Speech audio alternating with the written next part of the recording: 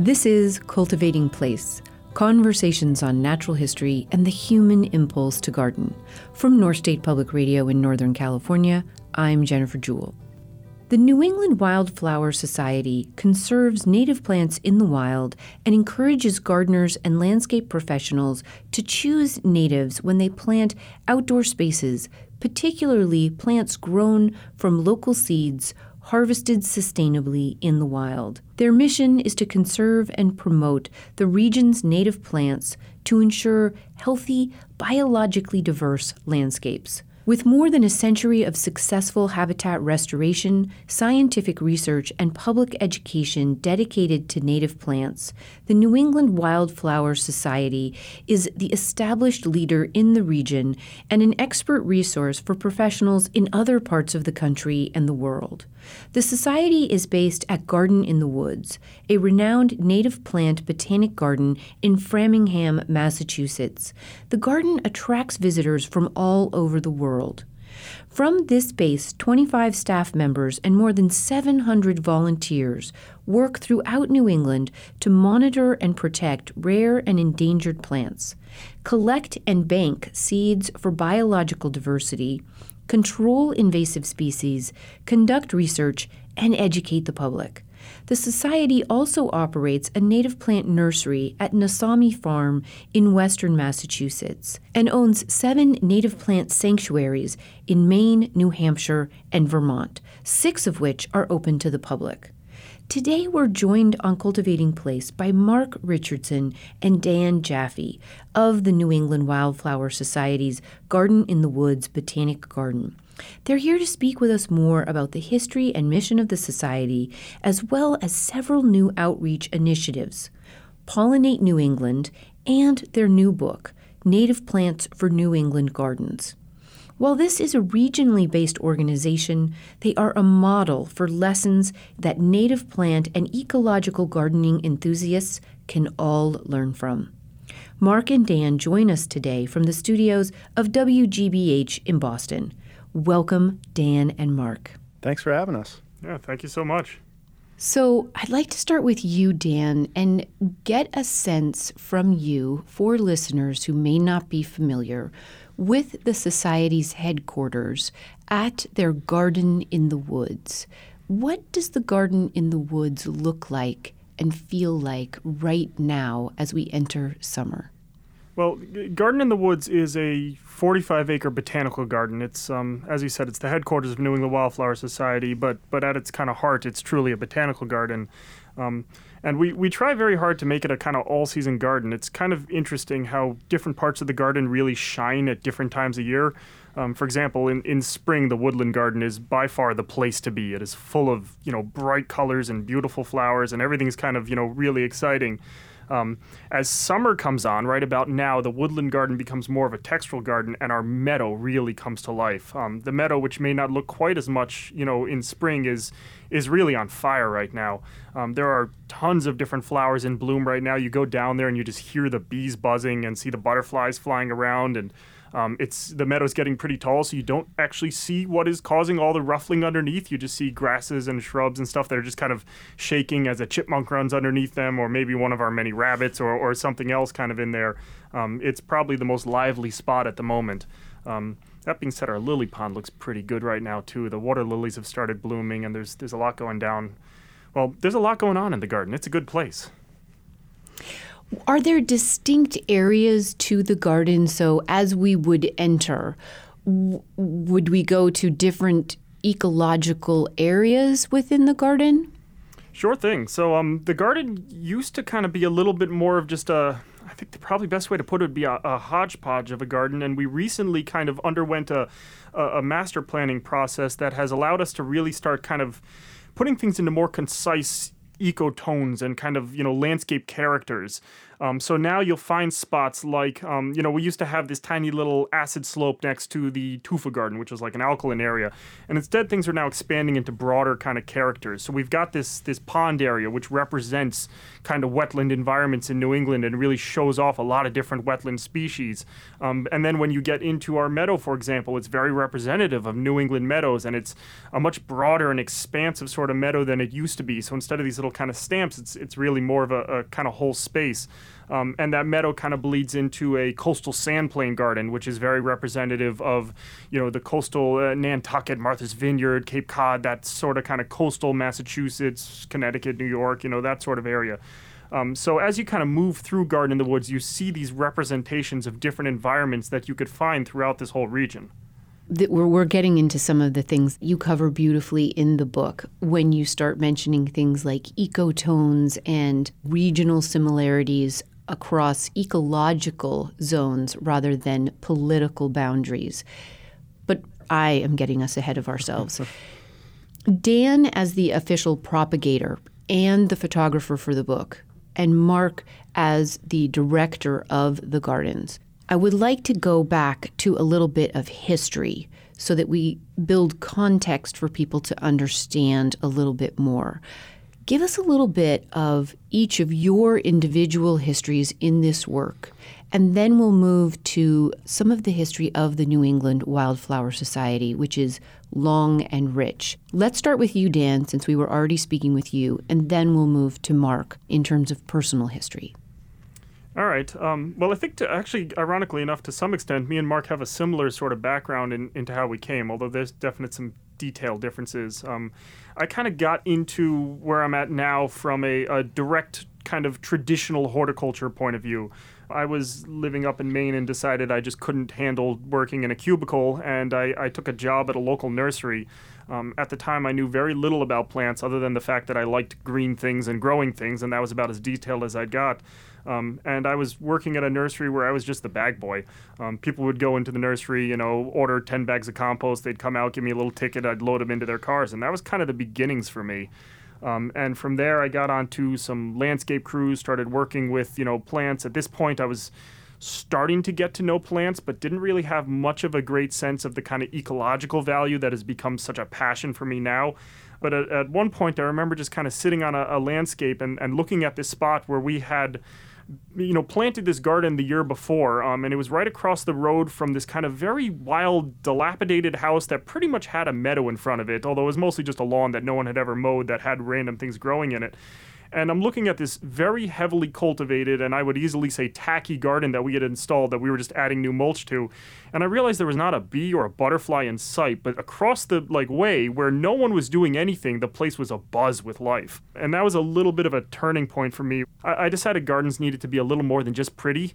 They had to kind of be alive, and I wanted to see things interacting with them. And that got me into a passion for kind of ecological sort of horticulture. Ended up coming with a change in my my college career. I switched majors, ended up majoring in botany right around that time, working at a nursery where I set up a native plant zone and kind of started really getting heavily into this kind of ecological interactions. Eventually led me to an internship at Garden in the Woods, which turned into a job and has since bloomed into a career. And what was supposed to be a 6-month stint at the garden turned into an 8-year job, and I haven't left yet. So what year would you have gone to Garden in the Woods as an intern initially? 2010, I think. If I'm remembering this right. Okay. So, Mark, tell us a little bit about your background and your history to becoming the director there at Garden in the Woods. Sure, yeah. Like Dan mentioned, we have sort of a similar, at least a similar start to our careers in horticulture. I went to University of Vermont for a couple of years, and I was studying environmental science and really, I guess, getting frustrated by a lot of doom and gloom without a whole lot of solution. And I kind of fell into taking some horticulture courses with a friend of mine, spending a lot of time in the conservatory. University of Vermont's campus has some really nice display greenhouses. So spending a lot of time in the conservatory there and just really developing an appreciation for and sort of a love of plants and horticulture. And I ended up leaving the University of Vermont after two years, and my younger brother had started working at a local greenhouse, nursery, farm. He lined up a job for me, so I started working in the shrub yard there. A lot like Dan, I didn't know a thing about retail plant sales. I didn't really know that much about plants other than the little that I'd learned at University of Vermont from taking a couple of plant propagation classes. And interestingly enough, I had broken my foot just a few weeks before the end of the semester, and so I couldn't really do a whole lot. So when I showed up for my first day of work at the nursery, the nursery manager looked at me, and I was on my crutches, and he said, "I don't know what to do with you, so I guess you're going to sit in the retail yard and just talk to customers." And that turned into a fantastic experience. Really gave me a great chance to, interact with the public, talk to them about their gardens, help them in choosing plants. And then it turned into a lot of, developing knowledge, rainy days spent in the shrub shack, just kind of reading books and learning as much as I could. And so after a summer there, I decided to spend, to go back to school for horticulture and studied at University of Rhode Island. But I always had a vision of myself as an environmentalist, and that's how I live my life. It's what I wanted my work to reflect as well. I had a professor at University of Rhode Island, a woman named Sue Gordon, who ran a local nursery but was really into native plants. And that was the first time I'd really learned anything about native plants, was from her. And she was our plant materials instructor. And so I learned identification of woody species. I started to really learn and understand the forests around me and, wanted to kind of share this knowledge with the public. And so I wound up pursuing a career in a field we call public horticulture, which is places like Garden in the Woods really is they're public gardens. They're cultural institutions. They share their knowledge. They inspire people to think about plants and to think about horticulture. So I pursued this avenue by studying at Longwood Gardens and the University of Delaware through the Longwood graduate program, and then sort of shifted a little bit and fell into the world of education in public gardens. I was fortunate enough to be asked to run the student programs or undergraduate programs at Longwood just after I finished out the graduate program there. At 25 years old, I think I was in charge of about 50, high school through college interns and 2-year school of professional horticulture students. Did that for a few years. Worked at a small place called Brookside Gardens, really close to Washington, D.C., all the while, running educational programs, but still trying to keep my hands dirty and work in the field of more plant-related horticulture at the same time. And then, after a few years at Brookside, I had an opportunity to seek out a job that was both back home and back, working in the dirt, working in horticulture as the horticulture director for New England Wildflower Society. I sort of jumped at the opportunity, and luckily enough, the executive director of the society was really looking for someone for the position who had a strong background in horticulture, sure, but also had a strong background in education. I've been here now for just about 6 years, actually. So you're both there at the Garden in the Woods, and the Garden in the Woods, as we already mentioned, is the botanic garden and headquarters for the New England Wildflower Society. Now, the New England Wildflower Society is one of our country's oldest plant conservation groups. I would love you to go through a little bit of the history of the society, when it was founded, and its mission and history.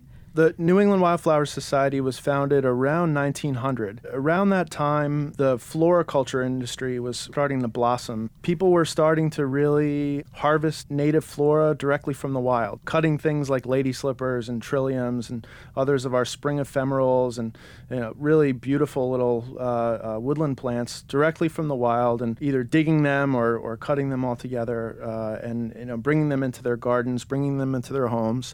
And the Wildflower Society was really formed as a group of concerned citizens who wanted to put a stop to this wholesale, essentially destruction of our native flora. And it was a small group. They really started outreach programs and initiatives to encourage people to, rather than harvest plants directly from the wild, grow them at home. Or if they were really interested in harvesting them from the wild, then just take a small bit as opposed to ravaging the entire population. We were volunteer-driven, volunteer-run until 1965 or thereabouts, when we were given Garden in the Woods. Garden in the Wood was a garden that was developed by a guy named Will Curtis, who was a landscape architect. He studied at Cornell University, grew up in New York, but then found himself living in just outside of Boston in Framingham, Massachusetts. He had developed Garden in the Woods over the course of about 34 years at that point. He bought the property in 1931 from an old gravel company. It's this glacially carved landscape, rich gravel deposits, but also great little microclimates and lots of interesting topography. And Will Curtis one of his clients was a gentleman named Homer Lucas,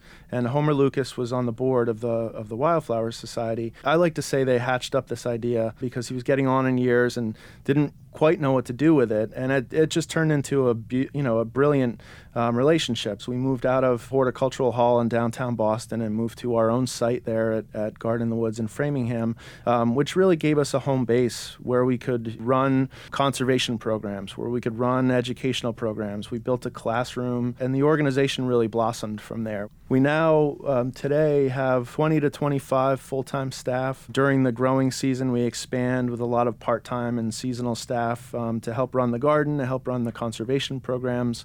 In our nursery, we might expand up to 50 people at the height of summer.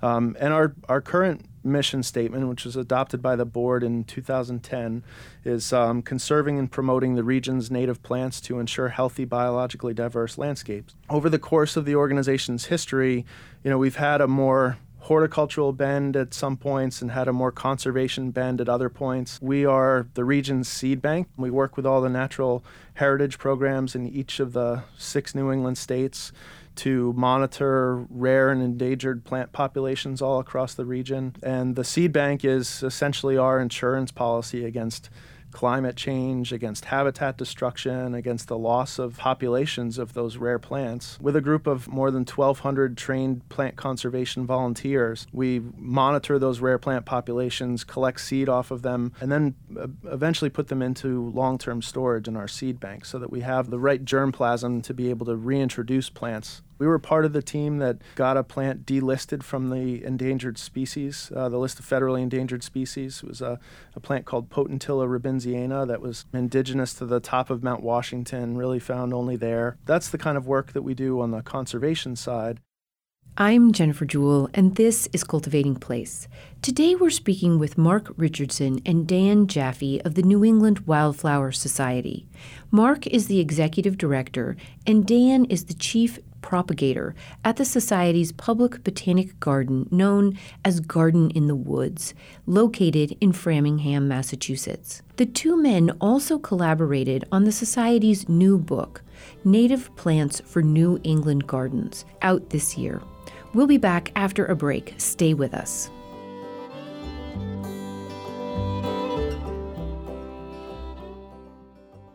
Hey, it's Jennifer. Oh my goodness, are these two men passionate? I love it. I love their articulate and almost breathless interest in sharing information about their passion, native plants, conservation, and native plant gardening. From their educational pathways, I'm really glad they found their way to the work they are now in wholeheartedly. One of the interesting things to me in their history of the New England Wildflower Society was the catalyst for the Society's own beginnings in the early 1900s, when floristry was just taking off in New England's urban hubs, Boston, New York, Philadelphia. As a matter of fact, one of my maternal great-great-grandfathers was a florist of note on Fifth Avenue in New York City at about this time. Florists then were sourcing plants from the wild. The fact that several someones, right then thought and acted on an instinct of, wait, this is not going to work. This is not a balanced give and take, and we are all going to lose. That instinct for conservation and safeguarding, even in the face of the potential short-term profits so lauded by industries of all kinds and all times, was really brave. And although we've come a long way in the world of legal protections and scientific research on ecosystem integrity, we still need a lot more of this kind of bravery. Bravery in standing up to commercial interests in the face of truly negligible social or environmental justice. What can I do to be a lot more brave in protecting and advocating for the rights of plants, of places, and all people. I'd love to know your thoughts on this too. You can always leave a comment on this episode's post on Instagram or Facebook. I'm on Instagram daily and Facebook weekly. Join me there and say hi. I'd love to connect and hear your views on these things also. Okay, now back to our conversation with Mark and Dan of the New England Wildflower Society. On the horticulture side, we run Garden in the Woods, which is a place that's really meant to inspire people to use native plants in their home landscapes. We run a lot of educational programs from the garden and throughout the region. And we also grow plants. We grow thousands of plants every year, mostly at our native plant nursery, which is out in Western Mass called Nasami Farm. The unique thing about the way that we grow plants is that we try to grow everything from seed that's been collected from the wild. So we find, thriving populations of common species that we would like to grow or that people have an interest in growing in their gardens or for ecological restoration projects. Local ecotypes are important for restoration projects, and we think they're also important for gardens. I think one of the things this illustrates is that while the name, the New England Wildflower Society, sounds sort of little, it sounds sort of sweet. It is, in fact, a really impressive and wide-reaching advocacy and action organization across all of New England. It is on a par with the California Native Plant Society or the Sierra Club. It is impressive, and it is across multiple fronts. That bringing together of ecological thinking and education and the general public and the home gardener, I think, is a trifecta of how we might be able to affect a successful, at least shift in what's happening with our native plant communities and ecological regions and environment at large. And the fact that you've had at least one plant so far delisted is testament to the efficacy of this work. Through the course of what you were just describing to us, it's clear that the work of the organization has, in fact, matured and ebbed and flowed over time and is perhaps right now at a great moment of expansion and reach. And that is true through several things that are going on in the organization, but particularly through two new outreach projects. One is called the Pollinate New England Initiative, and the other is your new book that I want to get to as well. I think the two things work hand in hand, but let's start with the Pollinate New England Initiative and some of the catalysts for it and what it is and how it's being rolled out over the course of this summer. I think it's you, Mark, that will tell us about Pollinate New England, and then we'll move to Dan to talk to us a little bit about the book as well. I wish we could claim that we're that strategic. I think we try to be.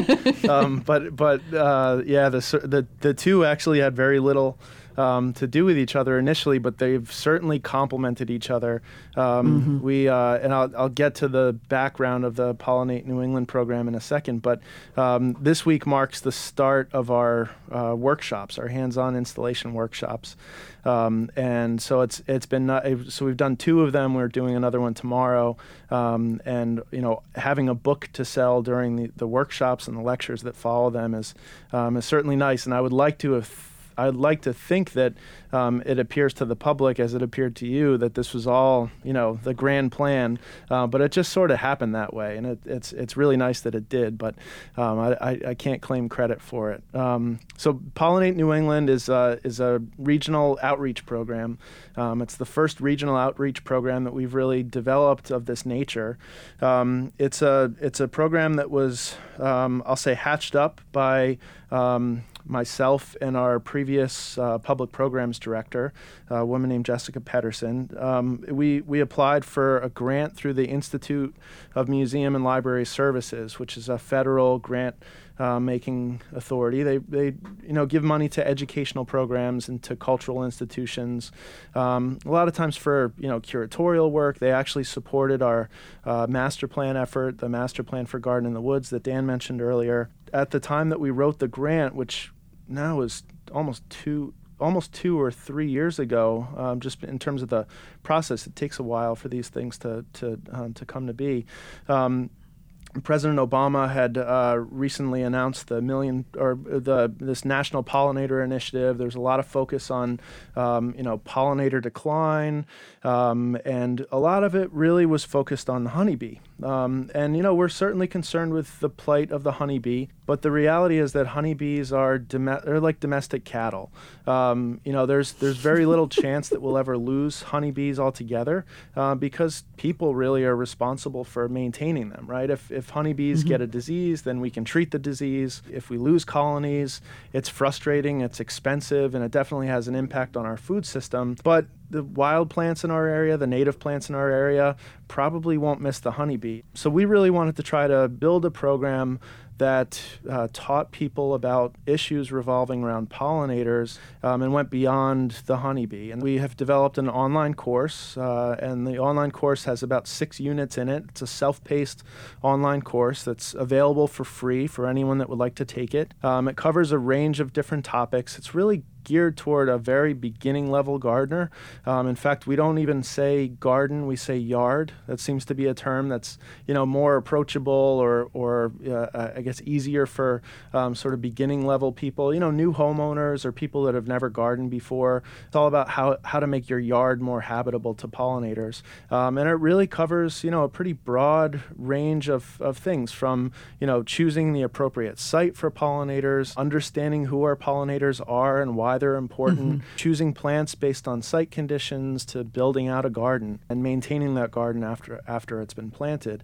All the while trying to encourage people to think about, planting a diversity of native species to support a diversity of pollinators, ensuring that they're not purchasing plants that have been treated with systemic insecticides, which are, toxic. And then to complement the online course, we also have a series of 12 workshops that we're doing all throughout the region.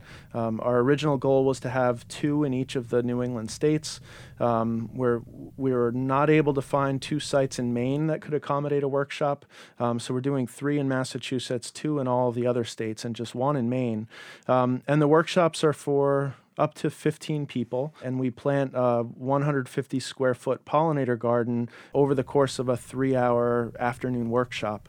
We have a workshop coordinator, a woman named Annie White, who just recently completed a PhD at the University of Vermont, really looking at the difference between in pollinator attractiveness and pollinator support of natural species native plants, ones that are derived from wild populations versus native plant cultivars. Her research was really innovative, and she also had a background in history and landscape architecture, and had also run a series of workshops for another initiative to install rain gardens. And then each workshop is followed up by an evening lecture. Annie gives part of the lecture, I give part of the lecture, and that's open to as many people as can fit in the room. So, the 2 workshops and lectures that we've held earlier this week, we had about 50 or 60 people in each of them. One was in Wellesley, Massachusetts, right at the police station. It's great. We tore out some of the lawn. The chief of police was willing to let us tear out 150 square feet of his perfectly manicured lawn and put in a pollinator garden right in downtown Wellesley for everyone to see. And then the other place was in Wells, Maine, which is just on the coast of Maine, the southern tip of Maine, really. So it's a program that's been very well received so far.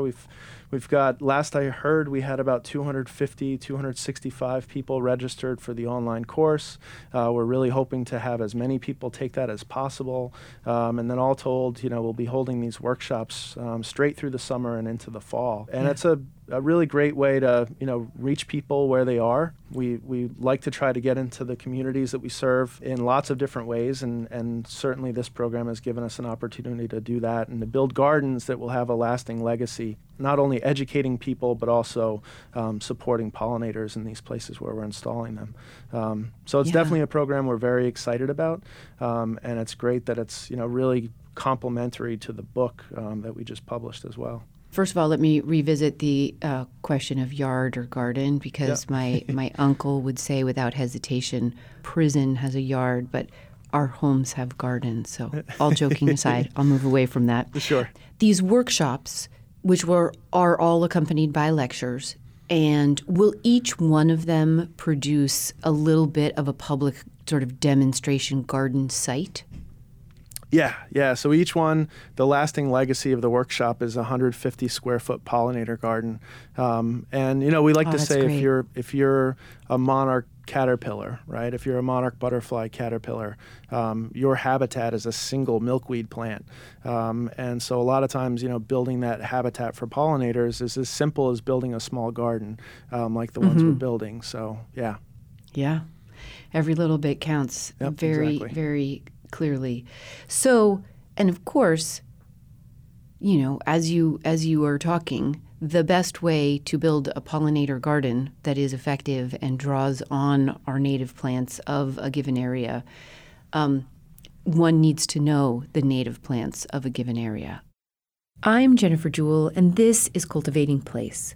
Mark Richardson and Dan Jaffe shared early in this program that their paths to professional and public horticulture were somewhat circuitous, and both experienced transformational moments working in landscape maintenance where they realized that our gardens should be more than pretty. They should be alive. We'll be right back after a break to hear more about these two men's collaborative work at the New England Wildflower Society. Stay with us.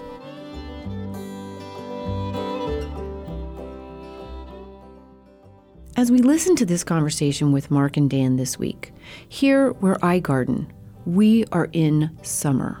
We're in our long summer run of periods of time over 100 degrees daily. 101, 103, 107. I can hear the people just north of me in the town of Reading kind of laughing at me and saying, "Ha, we're hotter than you." This seasonal heat, this is normal for us, although no doubt increasing with climate change. This is a period of dormancy in our wild areas, much like winter in colder regions. And in dormancy, we can often fail to see the subtle beauty and strength, reserve and resilience that is in fact all around us in our native plants. The plants, as always, hold lessons for us in this season. The silver plants show us how to diminish heat, how to reflect the sun. The hairy plants show us how to hold water. Other plants drop their leaves, shed bark. They show us how to shed unnecessary mass. Many plants wilt in the heat of the day, showing us how to rest. Other plants bloom at night and come out to enjoy the cool of evenings, like the sacred white datura trumpets and the quiet crepuscular sphinx moths that pollinate them. They show us how to thrive in adversity and to live your life cycle to its fullest, no matter what. I thought about some of this while researching and reading Mark and Dan's new book, Native Plants for New England Gardens, specifically in the way they write about and have photographed the plants and genera they introduce readers to. They show a great respect for the whole life cycle and each stage of these plants they love. You get a sense of this holistic appreciation and respect in their conversation today, don't you? And there's something in this that's really important, I think. This sense of understanding beauty, not just as a big, bold moment of flowering or juicy fruit, but about the whole life process and interdependent systems of our plant companions on this earth. Integrating this recognition and appreciation into all that we engage in, it expands everything, doesn't it? Maybe this is the spaciousness we need to find that bravery we also need. Okay, now back to our conversation with Mark and Dan of the New England Wildflower Society and the great work they're doing. That brings us to your beautiful new book, Native Plants for New England Gardens, written by Mark Richardson and photographed by Dan Jaffe, is a fantastic little field guide to, and I shouldn't even say little, it is a fantastic field guide to native plants of the entire New England area. Each of, I believe, what do you have, 100 plants, is that correct? We were originally told to have 100 plants, and then we started to narrow down our list. I think ended up with about 700 plants, and then started coming up with ways to cheat and decided we'd do 100 genera, of which there could be multiple species, and eventually just kind of gave up altogether and made sure we didn't have too many more than 100. But I'm not sure what the final number of actual species in the book is. It's more than 100, though. Okay. So, Dan, tell us a little bit about the history behind putting this book together, the process behind that very complex decision-making that must have been painful in deciding what made the book and what the book comprises in its final version. Sure. So I think it kind of starts with other people's books. You know, we were kind of looking at the various different books and information, both book and non-book, related out there, and kind of a lot of the other native plant books fell into two major categories.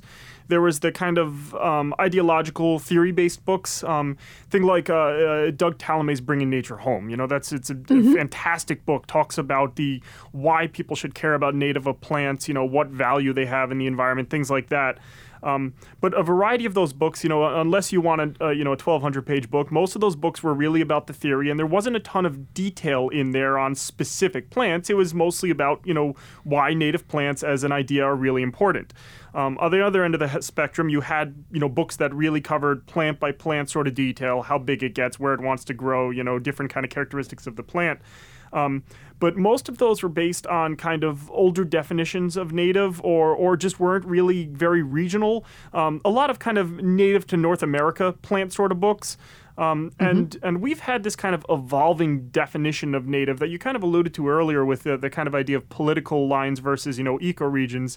And we realized that there was a real lack in the, kind of out there in the book world of really specific, in our case, New England regional native plant books.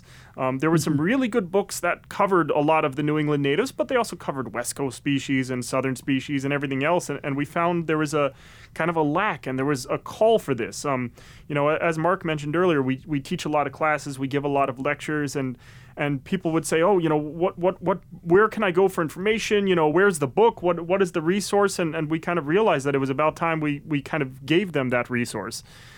So we kind of went through the idea of trying to kind of build a book that really matched New England specifically, which gave us the kind of the rundown where eventually we started deciding we're going to put this book together, and we're told, 100 species, which got very difficult.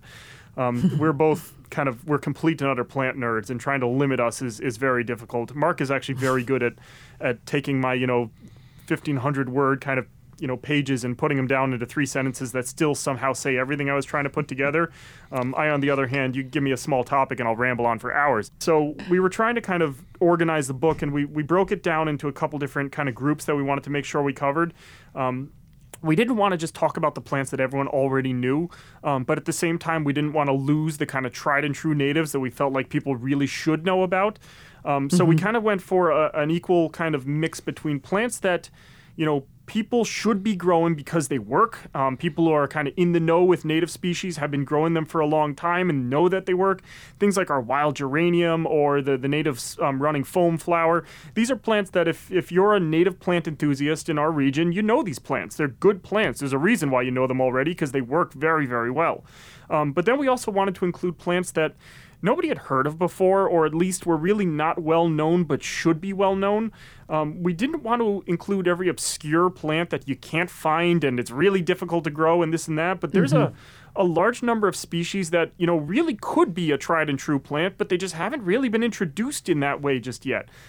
Things like our flowering spurge, Euphorbia correlata, or Monarda punctata, the spotted bee balm. Everyone knows this kind of scarlet bee balm because it's a wonderful plant. No one's ever heard of this other species that grows in dry environments and doesn't ever suffer from powdery mildew and attracts copious amounts of pollinators. And so we tried to make sure to include an equal amount of those plants as well. We kind of threw all of that together and came up with an initial list that I mentioned of, 500, 600, 700 plants on that initial list, and started kind of narrowing it down. Me and Mark, like any plant person, we both have our favorites, and those kind of immediately got the check mark. We had a couple I think the nice way to put it would be discussions over certain plants that one or the other of us had little, less of a taste for. And in many cases, we would agree. In other cases, one of us would say, oh, we don't need to talk about that plant. And the other one would say, no, we can't write a book and not include, Solomon's eel. It's got to be in there. And so we kind of went back and forth for a while trying to narrow down this list. Once we got it down to, maybe 200 plants, then we brought it to other people.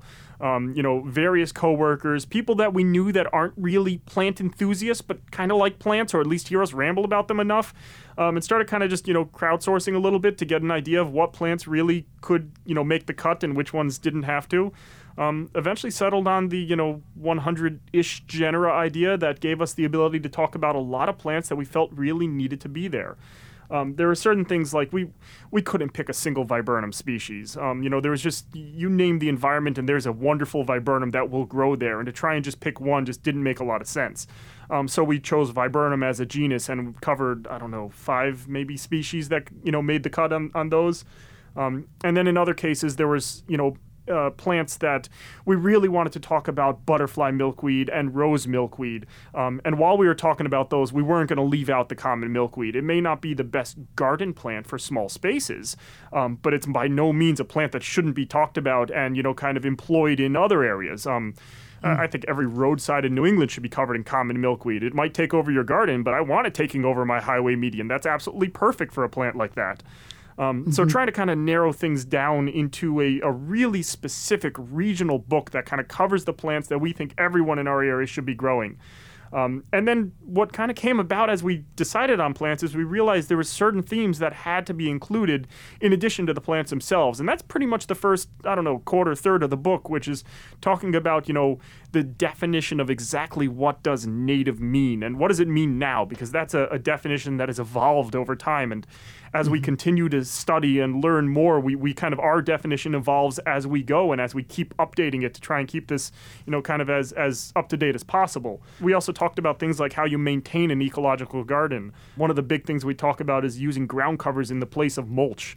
No one ever got into gardening for love of mulch. And when you start looking at these kind of ground cover plants to play that role, all of a sudden you realize that you bring plants into the environment that act as competition against the would-be weeds, and all of a sudden your mulch is much more effective and your garden looks a whole lot nicer, and the more plants, the more pollinators, and it's just kind of, if you pick the right plants, they really work quite wonderfully. All these themes came about as we started working with the specific plants. As soon as we decided to include the wild strawberry, all of a sudden we had to talk about lawns. It's just these different plants that really brought up different topics that could not be left out. And it really came together quite nicely to the point where we found a pretty nice balance between talking about specific plants, how they grow, what to do with them, and then kind of jumping onto these different themes. When you're talking about an ephemeral, what is an ephemeral? How do you use an ephemeral? Why is it a good thing that it goes dormant in the summer instead of this plant's gone dormant, now I've got a hole in my garden?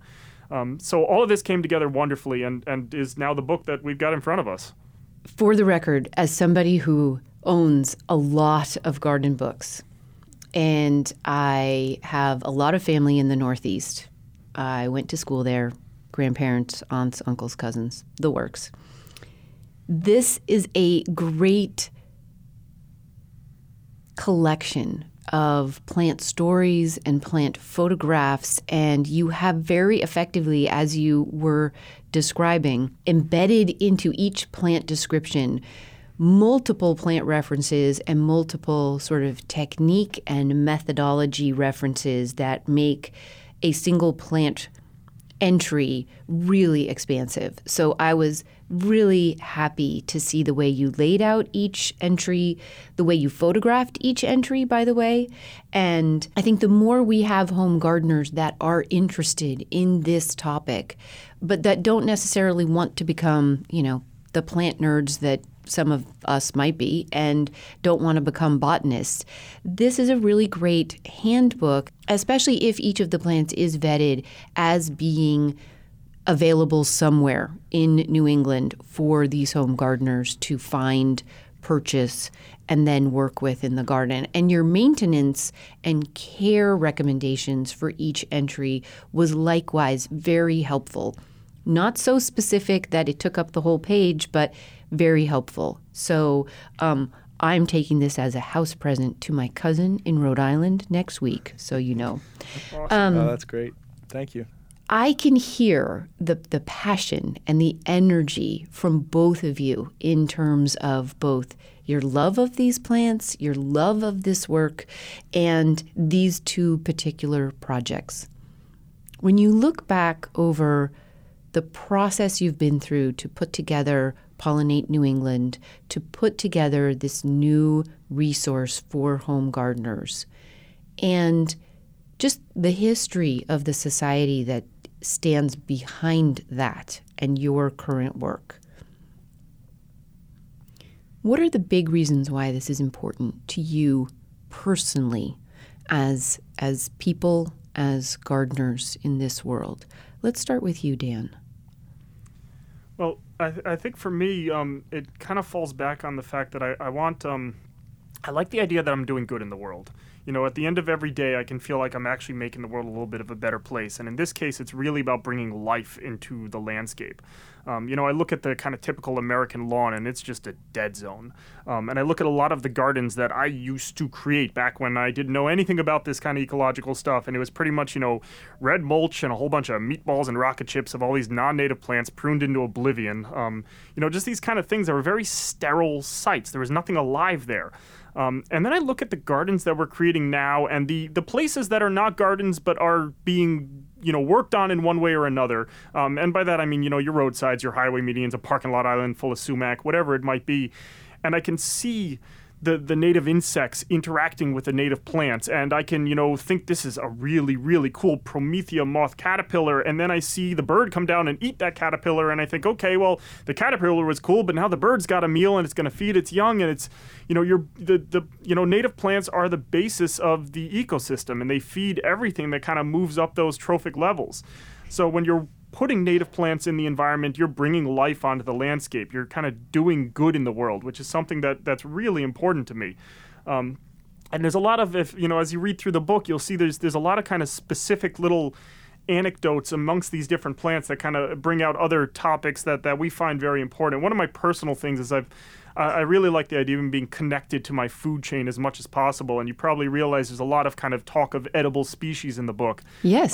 I've always loved the idea that, you know, for a while I thought I needed my edible garden, and then I separately needed my pollinator garden. And then when I started kind of really, you know, getting into natives and learning more about them, I realized that not only do the edible plants not have to be annuals, but be long-lived, low-maintenance perennials, but I could eat every single blueberry off of that blueberry bush and still know that I am feeding the bumblebees with wonderful flowers in the spring, feeding something like 70 or 80 different lepidopteran species, or butterflies and moths, in the caterpillar stage via those leaves.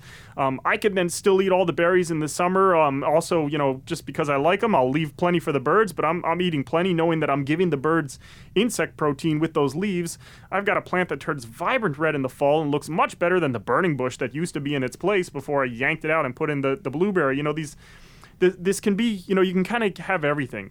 When you work with native plants, you really don't have to give up anything. We've got plants that will thrive in any environment that you can name in our, you know, if you're picking plants native to the region, there are plants that will grow in any spot you're looking at. They can be extremely low maintenance. They can be good for the environment. They can feed us. They can look nice. They can kind of do everything. And that's something that's kind of hard to find. You know, when people come into the nursery and say, I want a plant that can do everything, all of a sudden I got a whole bunch of plants that can do it. You know, we might have to decide exactly what they mean by do everything, but at least with my definition, they can. You know, and there's a lot that these plants have to offer. And so that's really kind of what it's for. I need a garden that's more than just pretty. I need to know that I'm bringing life onto the landscape. And I really have been pushing as much as possible to get, you know, as important as I think native plant gardens are, I think it's also important to think of native plants outside of garden settings.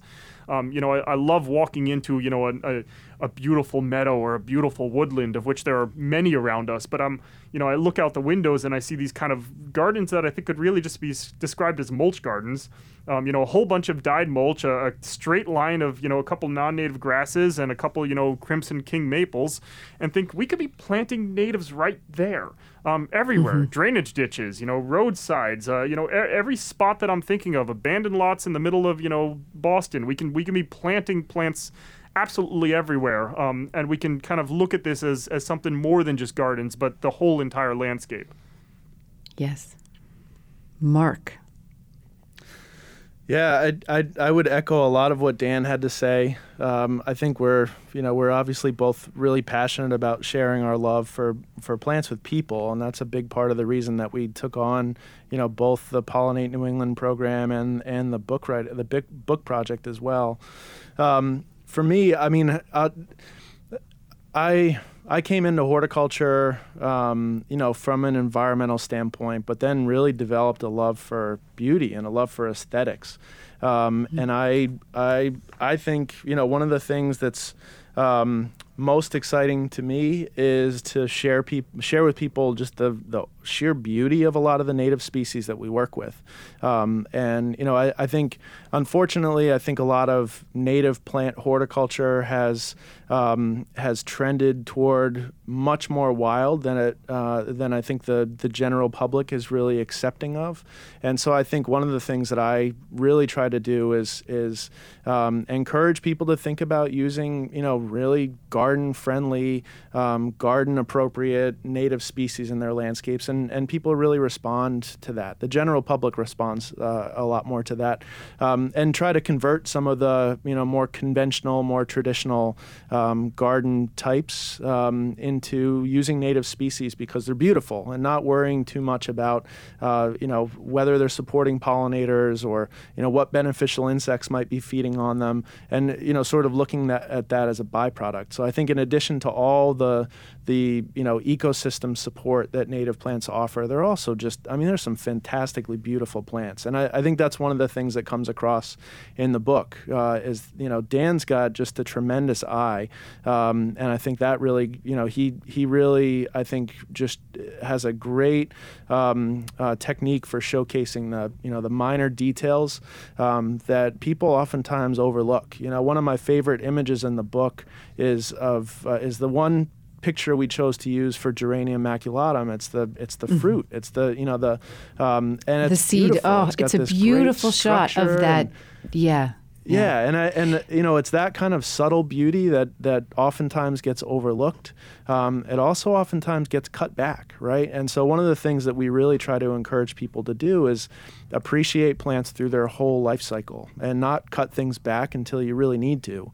Not only is that more supportive of pollinators and other beneficial insects, but you also get to, witness things like that. You get to see, dried seed heads through the winter. You get to see birds eating the seeds through the winter, and you also get to appreciate, the richness of the color brown spectrum. And so I think there are a lot of, great aesthetic reasons to use native plants as well, and I think that's one of the things that I'm really quite passionate about. I also one of the things that I didn't mention earlier when I was talking about the Pollinate New England program is one of the other pieces to that program is this new database that we developed, and it's called Plant Finder. You can find it at plantfinder.newenglandwild.org, and it's a fantastic way to research information about which plants are native to the ecoregions. It's about 4 times as many plants as you find in the book, and it's great. Great cultural information, great images. So I wanted to mention that as well. It's another important tool for helping people to develop, a plant palette that will work for their site conditions and for what they're looking for their garden. And so it's those kinds of things that I get really excited about. It's sharing our knowledge and our know-how in lots of different ways with as many different people as we can, so that we can build, ecologically friendly, supportive gardens that are also just downright beautiful. Thank you both for being guests on the program today. It was a pleasure to speak with you both, and I'm very excited about all of these resources. The Pollinate New England program, the new Native Plants for New England Gardens book, and the database. Thank you. Hey, right back at you. Thanks so much for having us. This was a pleasure. Thank you. The New England Wildflower Society is one of the oldest native plant conservation organizations in the United States. Their work conserves native plants in the wild and encourages gardeners and landscape professionals to choose natives when they plant outdoor spaces, particularly plants grown from local seeds harvested sustainably in the wild. Mark Richardson serves as executive director at the New England Wildflower Society's Botanic Garden in the Woods, and Dan Jaffe serves as chief propagator. The two men collaborated on the new book, Native Plants for New England Gardens. Join us again next week as the conversations continue on the many ways that people engage in and grow from the cultivation of their places. Cultivating Place is a listener-supported co-production of North State Public Radio. Our producer is Sarah Bohannon. Original theme music is by Ma Muse, accompanied by Joe Craven and Sam Bevan. To subscribe to the Cultivating Place podcast so that you never miss a conversation, as well as to read more about and see many photos from the New England Wildflower Society, head over to cultivatingplace.com. Cultivating Place is distributed nationally by PRX, Public Radio Exchange. Until next week, enjoy the cultivation of your place. I'm Jennifer Jewell.